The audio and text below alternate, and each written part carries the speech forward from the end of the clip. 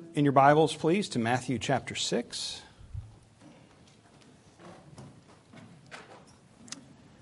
Continue on in the Sermon on the Mount this week in Matthew chapter 6. We'll be looking at verses 11 to 15, but we'll begin reading in verse 5. Matthew chapter 6 and verse 5.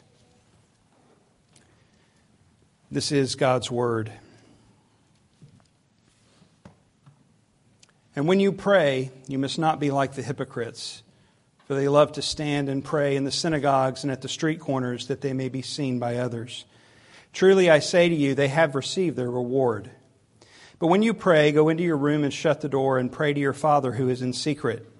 And your Father who sees in secret will reward you. And when you pray, do not heap up empty phrases as the Gentiles do, for they think they will be heard for their many words. Do not be like them. For your Father knows what you need before you ask Him. Pray then like this: Our Father in heaven, hallowed be your name. Your kingdom come, your will be done on earth as it is in heaven. Give us this day our daily bread, and forgive us our debts, as we also have forgiven our debtors. And lead us not into temptation, but deliver us from evil. For if you forgive others their trespasses, your heavenly Father will also forgive you. But if you do not forgive others their trespasses, neither will your Father forgive your trespasses. This is God's Word. Thanks be to God for His Word. Okay, so it's the first time it's not in the bulletin, but we know this by now, right? This is God's Word. Thanks be to God for His Word. Let's pray together. Lord, we are thankful, for if it wasn't you giving us your Word, how would we know? Oral traditions fail. Our minds imagine things that are perverse.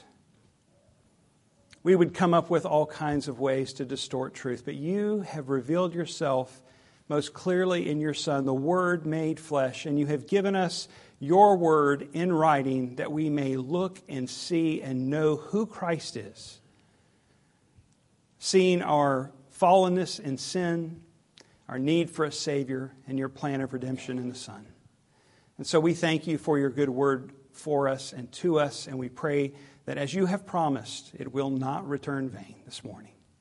Make it effective in our hearts and our lives. Help us to see. Open our eyes, Lord. We are a blind people. We don't see clearly. We all have blind spots. Lord, help us to see. Lord, make our hearts tender, that we might respond to your word, that we would not again treat this as just something else to endure before lunch. But Lord, would you work and move and have your way in our hearts today? For your sake and for your glory we pray. In Jesus' name, amen. Please be seated. Well, for those who have not been with us, we've been in the Lord's Prayer as we've been looking at the Sermon on the Mount. And we looked at the first part last week, so that's where we're continuing from.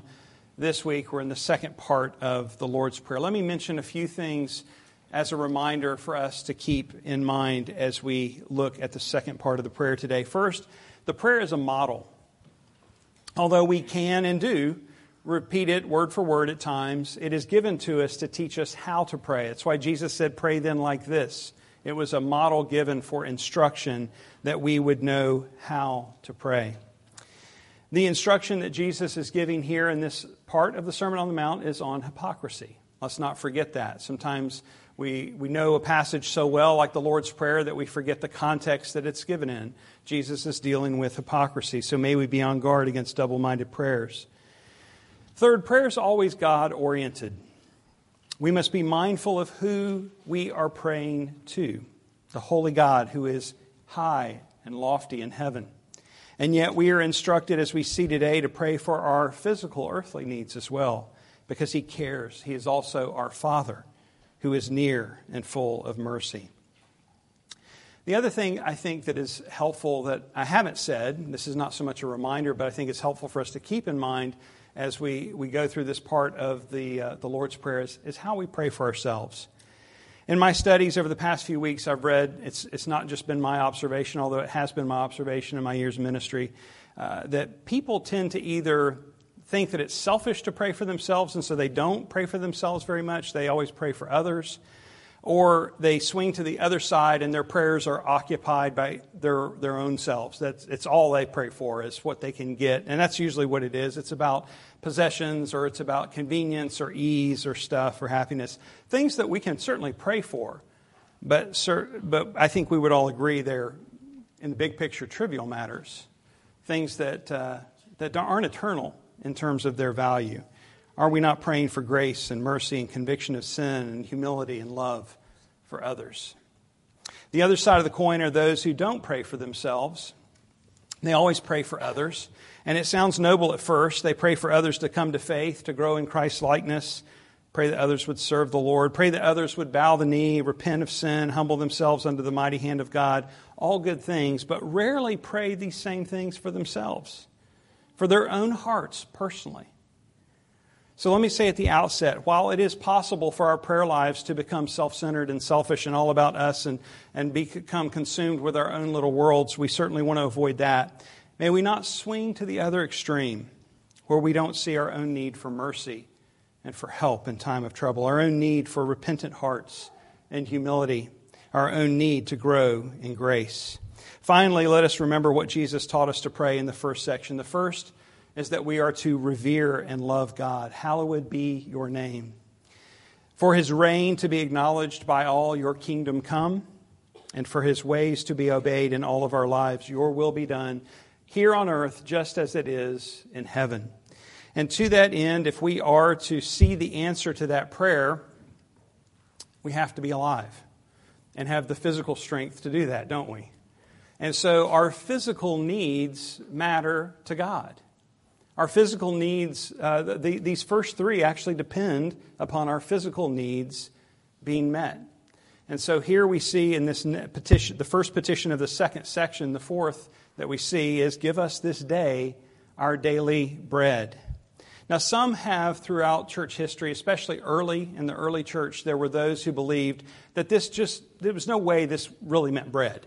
That this meant the bread of the Word, or the bread of life, give us more of Christ. That it had to be spiritualized. It couldn't just mean physical food.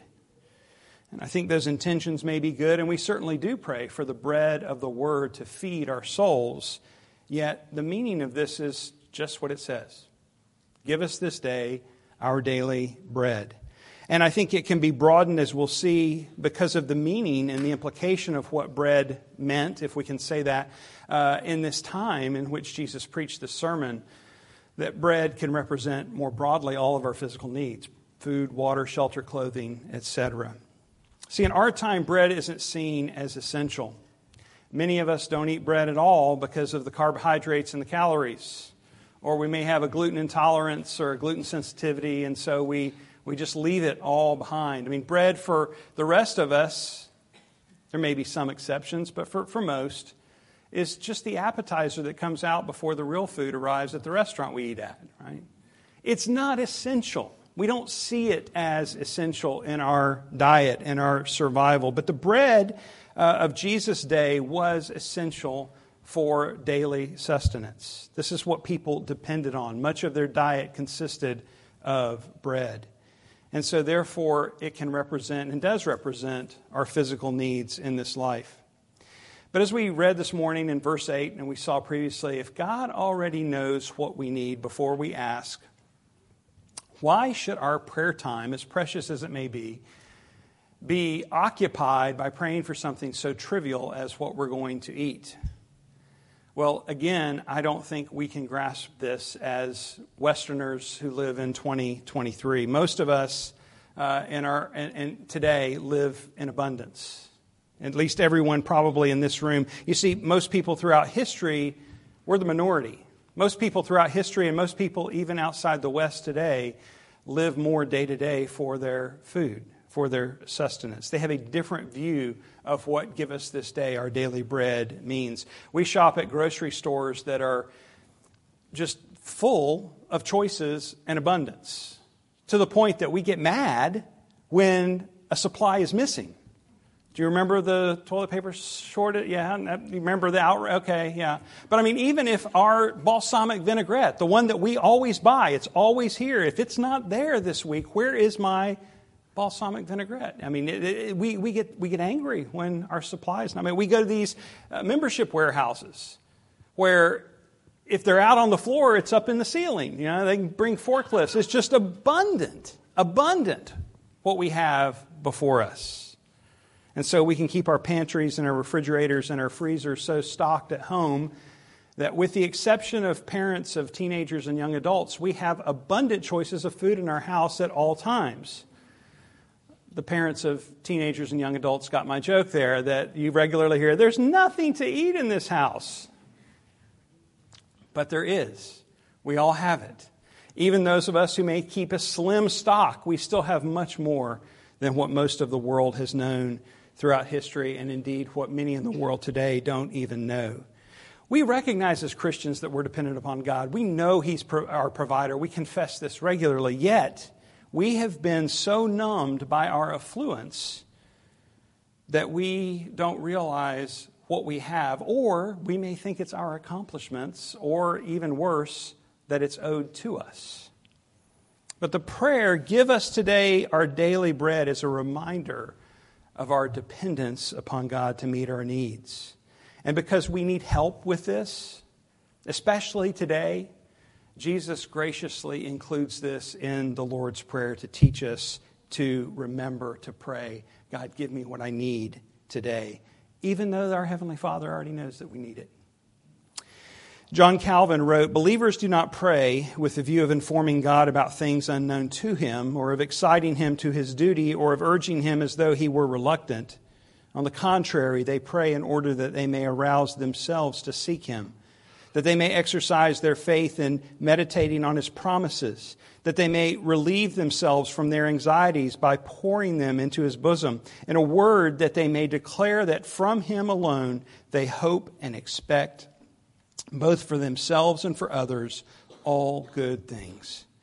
God Himself, on the other hand, has purposed freely and without being asked to bestow blessings upon us, but He promises that He will grant them to our prayers. We must therefore maintain both of these truths, that He freely anticipates our wishes, and yet that we obtain by prayer what we ask. You see, He lovingly taught us to pray for what we need each day, knowing already what we need before we ask, that we might continually remember that our lives are in His hands. If the lights went out tomorrow, most of us would be helpless. Even the ones who know how to hunt and fish and put something in the ground and grow it up, we all would remain helpless. We might be able to survive a little longer if we knew how to do those things than the next person, but most of us, when the generator fuel was gone and what was left in the pantry was gone, we wouldn't know what to do. And we recognize now that even those who know how to survive, even that, we are dependent upon God. One little storm that's tracking north right now could always change course and come through and wipe out anything that we thought we could do on the other hand. And all you have to do is read a history book to realize that we are not omnipotent. We are frail. We are but dust, and we will return to dust. And so the reason that we pray, God, please give me what I need today, is because we truly are dependent upon Him. Now, not only does this prayer focus our dependence upon Him, but it also focuses on the daily aspect. And for me, this brings to mind the whole experience of manna in the wilderness, of when God taught His people after delivering them out of Egypt that He would provide for them by providing this bread-like food called manna, which means literally, what is it? They didn't even have a name for it. But they were to gather it each day. And as you remember, it would spoil after one day. So they were required to gather each day, the exception being on Fridays. They gathered twice as much, so they didn't have to gather on the Sabbath. And on that occasion, every Sabbath day, it wouldn't spoil, so that they would have enough. It wasn't about God showing his some kind of trick for His people.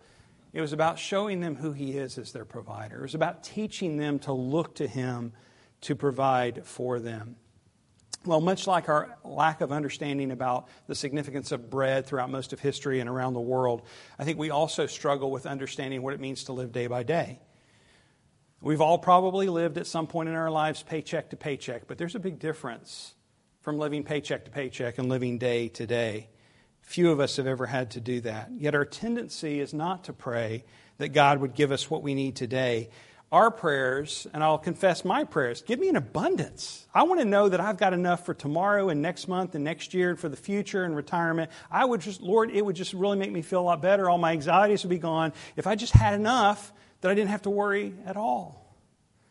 It's wise to plan for the future, but we don't need to deceive ourselves to think that the future is in our hands.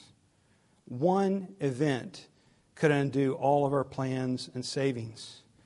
I've told the story before of when we moved to Cyprus and found out that they had an economic crash there just a few years before, and the government, in order to save the economy, took 40% of everybody's money who had over a certain amount in the bank. I think it was 100,000 euros. And so we met and encountered a number of people who were right on the cusp of retirement, whose entire lives were uprooted because everything was gone.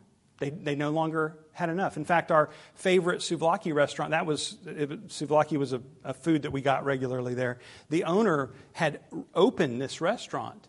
And I remember one time telling me, he didn't know very much English, I didn't know very much Greek, but he, through tears, just expressed the grief as he saw his wife working in the hot kitchen to serve this food, because that was their only choice. You see, we don't think that could ever happen, that there's not an event because we have our security in our bank accounts, because our retirements are fluffed up enough and nothing could ever happen. But there are a whole array of scenarios that could take it all away. I'm not trying to stir up fear in your hearts. I'm not trying to make you worry about tomorrow in any sense, but rather to see who actually holds tomorrow. Where is our hope actually found? There is only one who holds the future in his hands, and it is to him, or in him, that we must put our trust. So may we not look to our own wealth or our hope or prayers for wealth. As we read in Proverbs 30, 2 things I ask of you. Deny them not to me before I die. Remove far from me falsehood and lying. Give me neither poverty nor riches. Feed me with the food that is needful for me, lest I be full and deny you and say, who is the Lord? Or lest I be poor and steal and profane the name of my God. To give us what we need for the day is a loving kindness of our God that keeps us close in dependence upon Him. You may be in a situation where you are wondering, maybe you're in a mess financially. Maybe you have incredible needs and you're wondering, will God ever deliver you out of this? Maybe you are in debt or have a fear of living in debt or being in debt, or wondering if you have enough for the years to come. Praying that God would meet our daily needs doesn't discount our planning, our works. Don't mishear me on this. We are to be diligent. We are to be good stewards. We are to discipline our spending to save for the future, all of that. But our lives are ultimately in His hands, and we must have this framework. I honestly think that the one, if we look at the two that are mentioned here in Proverbs 30, I think the one who has the greater spiritual struggle is the wealthy one. You see, the one who is lost, who's up to their eyeballs in debt, who doesn't know about tomorrow, how they're going to make ends meet, they're aware of their dependence upon God. It's those who have enough, have more than enough, that face the greater battle, in my opinion. For they must battle their own pride and arrogance, their judgmentalism toward those who are struggling, and any notion that, lest I be full and deny you and say, who is the Lord? So may we be on guard here. Be careful what you wish for and pray for. And instead, may we all in humility and trust ask God, give us this day our daily bread. Our needs in this life, though, are not just physical, they're also spiritual. We have a sin problem we're all well aware of. And so the prayer continues that we pray, forgive us our debts as we have forgiven our debtors. And so in this is this conditional statement that he extrapolates further in verses 14 and 15. We'll look at all of this together now. Now, depending on how you first heard or learned, memorized the Lord's Prayer, if you did so as a kid, you might have learned it with the word debts and debtors, or trespasses and those who trespass against us, or just the word sins. All of those words represent the problem here. We're asking for forgiveness for our sins, but debt is the actual word that's used here in the Greek. And it's the idea that there is a deficit in our account. It is a deficit of righteousness. Righteousness without which no man shall see God. And so we understand that because of our sins, we have a debt that we are unable to repay. That's the concept that is being represented here. The word trespasses again, you may have learned it that way. That's the word that's used in verses 14 and 15. It's another biblical concept of sin. So there's multiple concepts of how we understand sin. There's debt, there's trespasses. Trespassing is simply what we think of when you see the sign, no trespassing. What is trespassing? It's when you cross the border, right? You have crossed the border into evil. You have broken the law. You've transgressed or trespassed upon the law of God. We have become criminal in our sin. And in doing these, our sins, we reveal our enmity with God, that we do not love Him, but oppose Him as His enemies. And so that's a third way of understanding sin. The bottom line, though, here is that we have a sin problem and we need forgiveness for our sins, something that Jesus instructs us here to do regularly, to include this in our prayers. Do we regularly pray, forgive us of our sins? Well, the question that comes up is why? Why do we need to do this? If Christ has forgiven us of our sins, those of us who are trusting by faith in Christ Jesus, if He has forgiven us of our sins at the cross, why do we need to continue asking for forgiveness? And the answer is simply because we continue to sin. That's why we need to continue to ask. There's nothing that changes our legal status. Right? Our legal status is secure in terms of Christ's righteousness being credited to our account through His redemptive work on the cross. Our sins have been paid for. They are forgiven. It is the relationship component.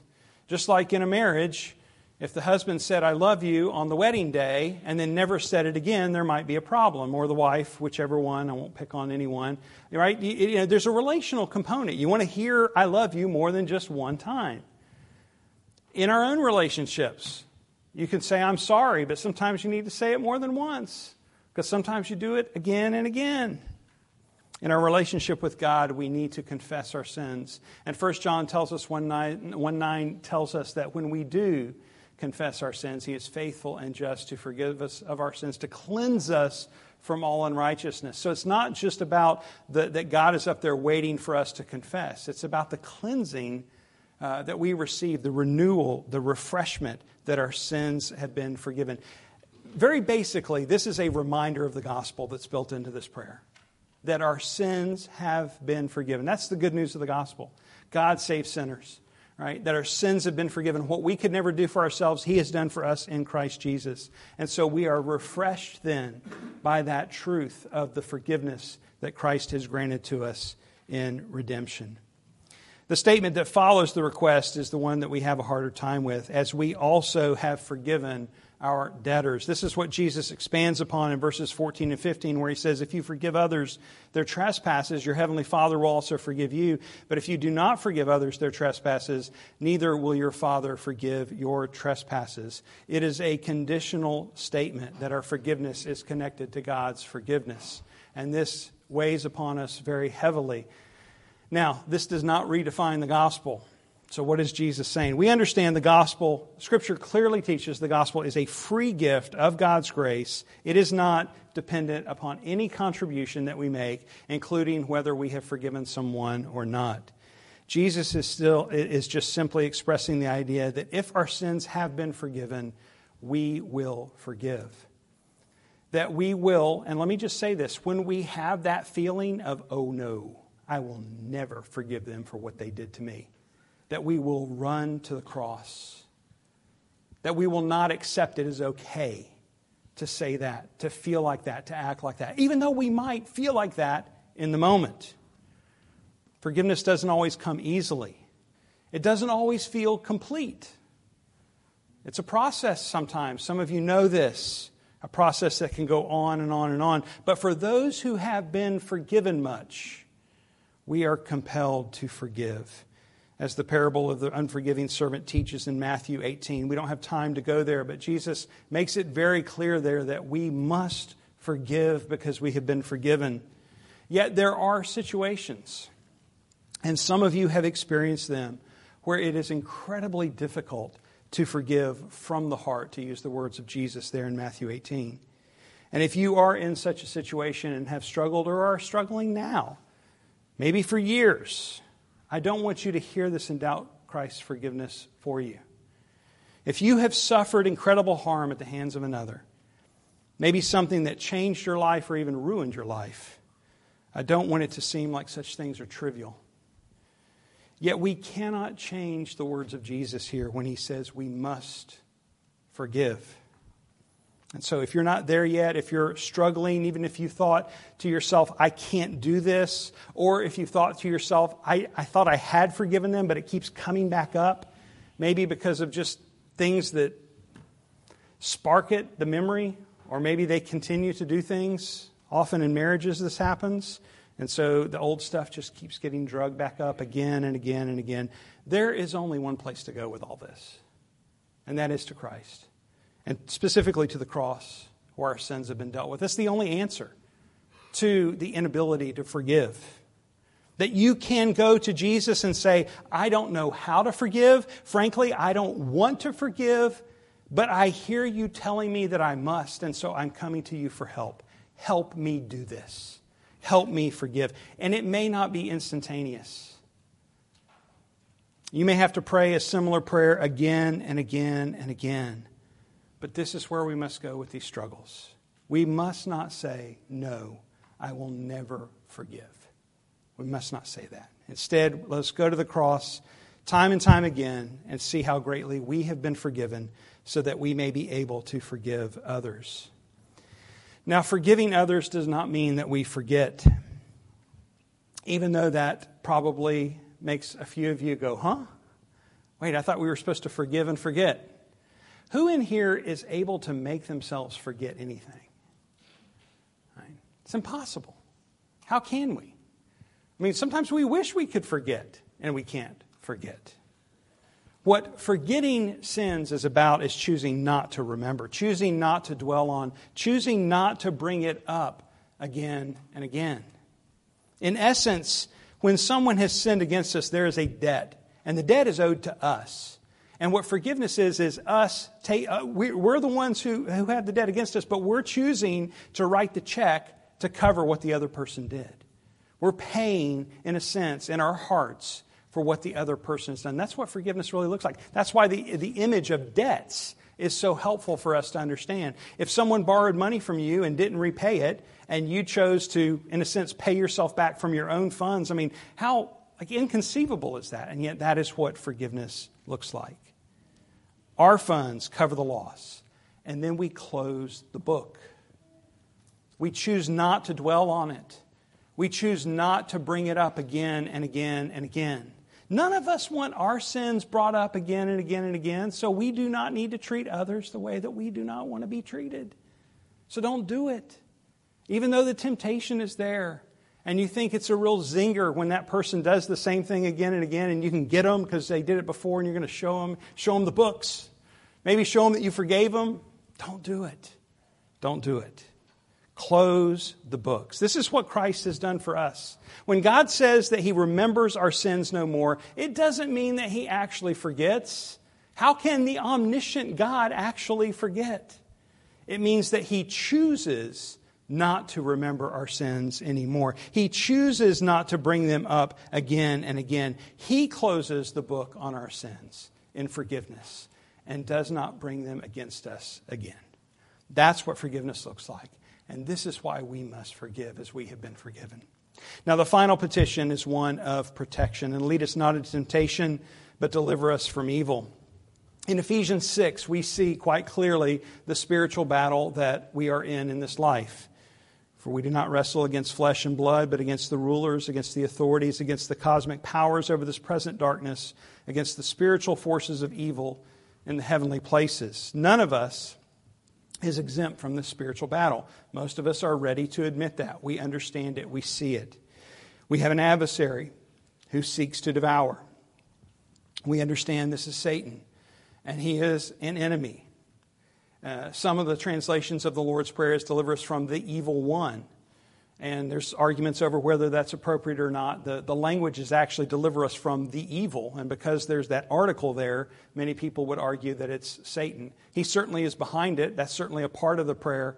He is our adversary. But we have two other adversaries as well. We all know this. Let me read James 1. Let no one say when he is tempted, I am being tempted by God. For God cannot be tempted with evil, and He Himself tempts no one. But each person is tempted when he is lured and enticed by his own desire.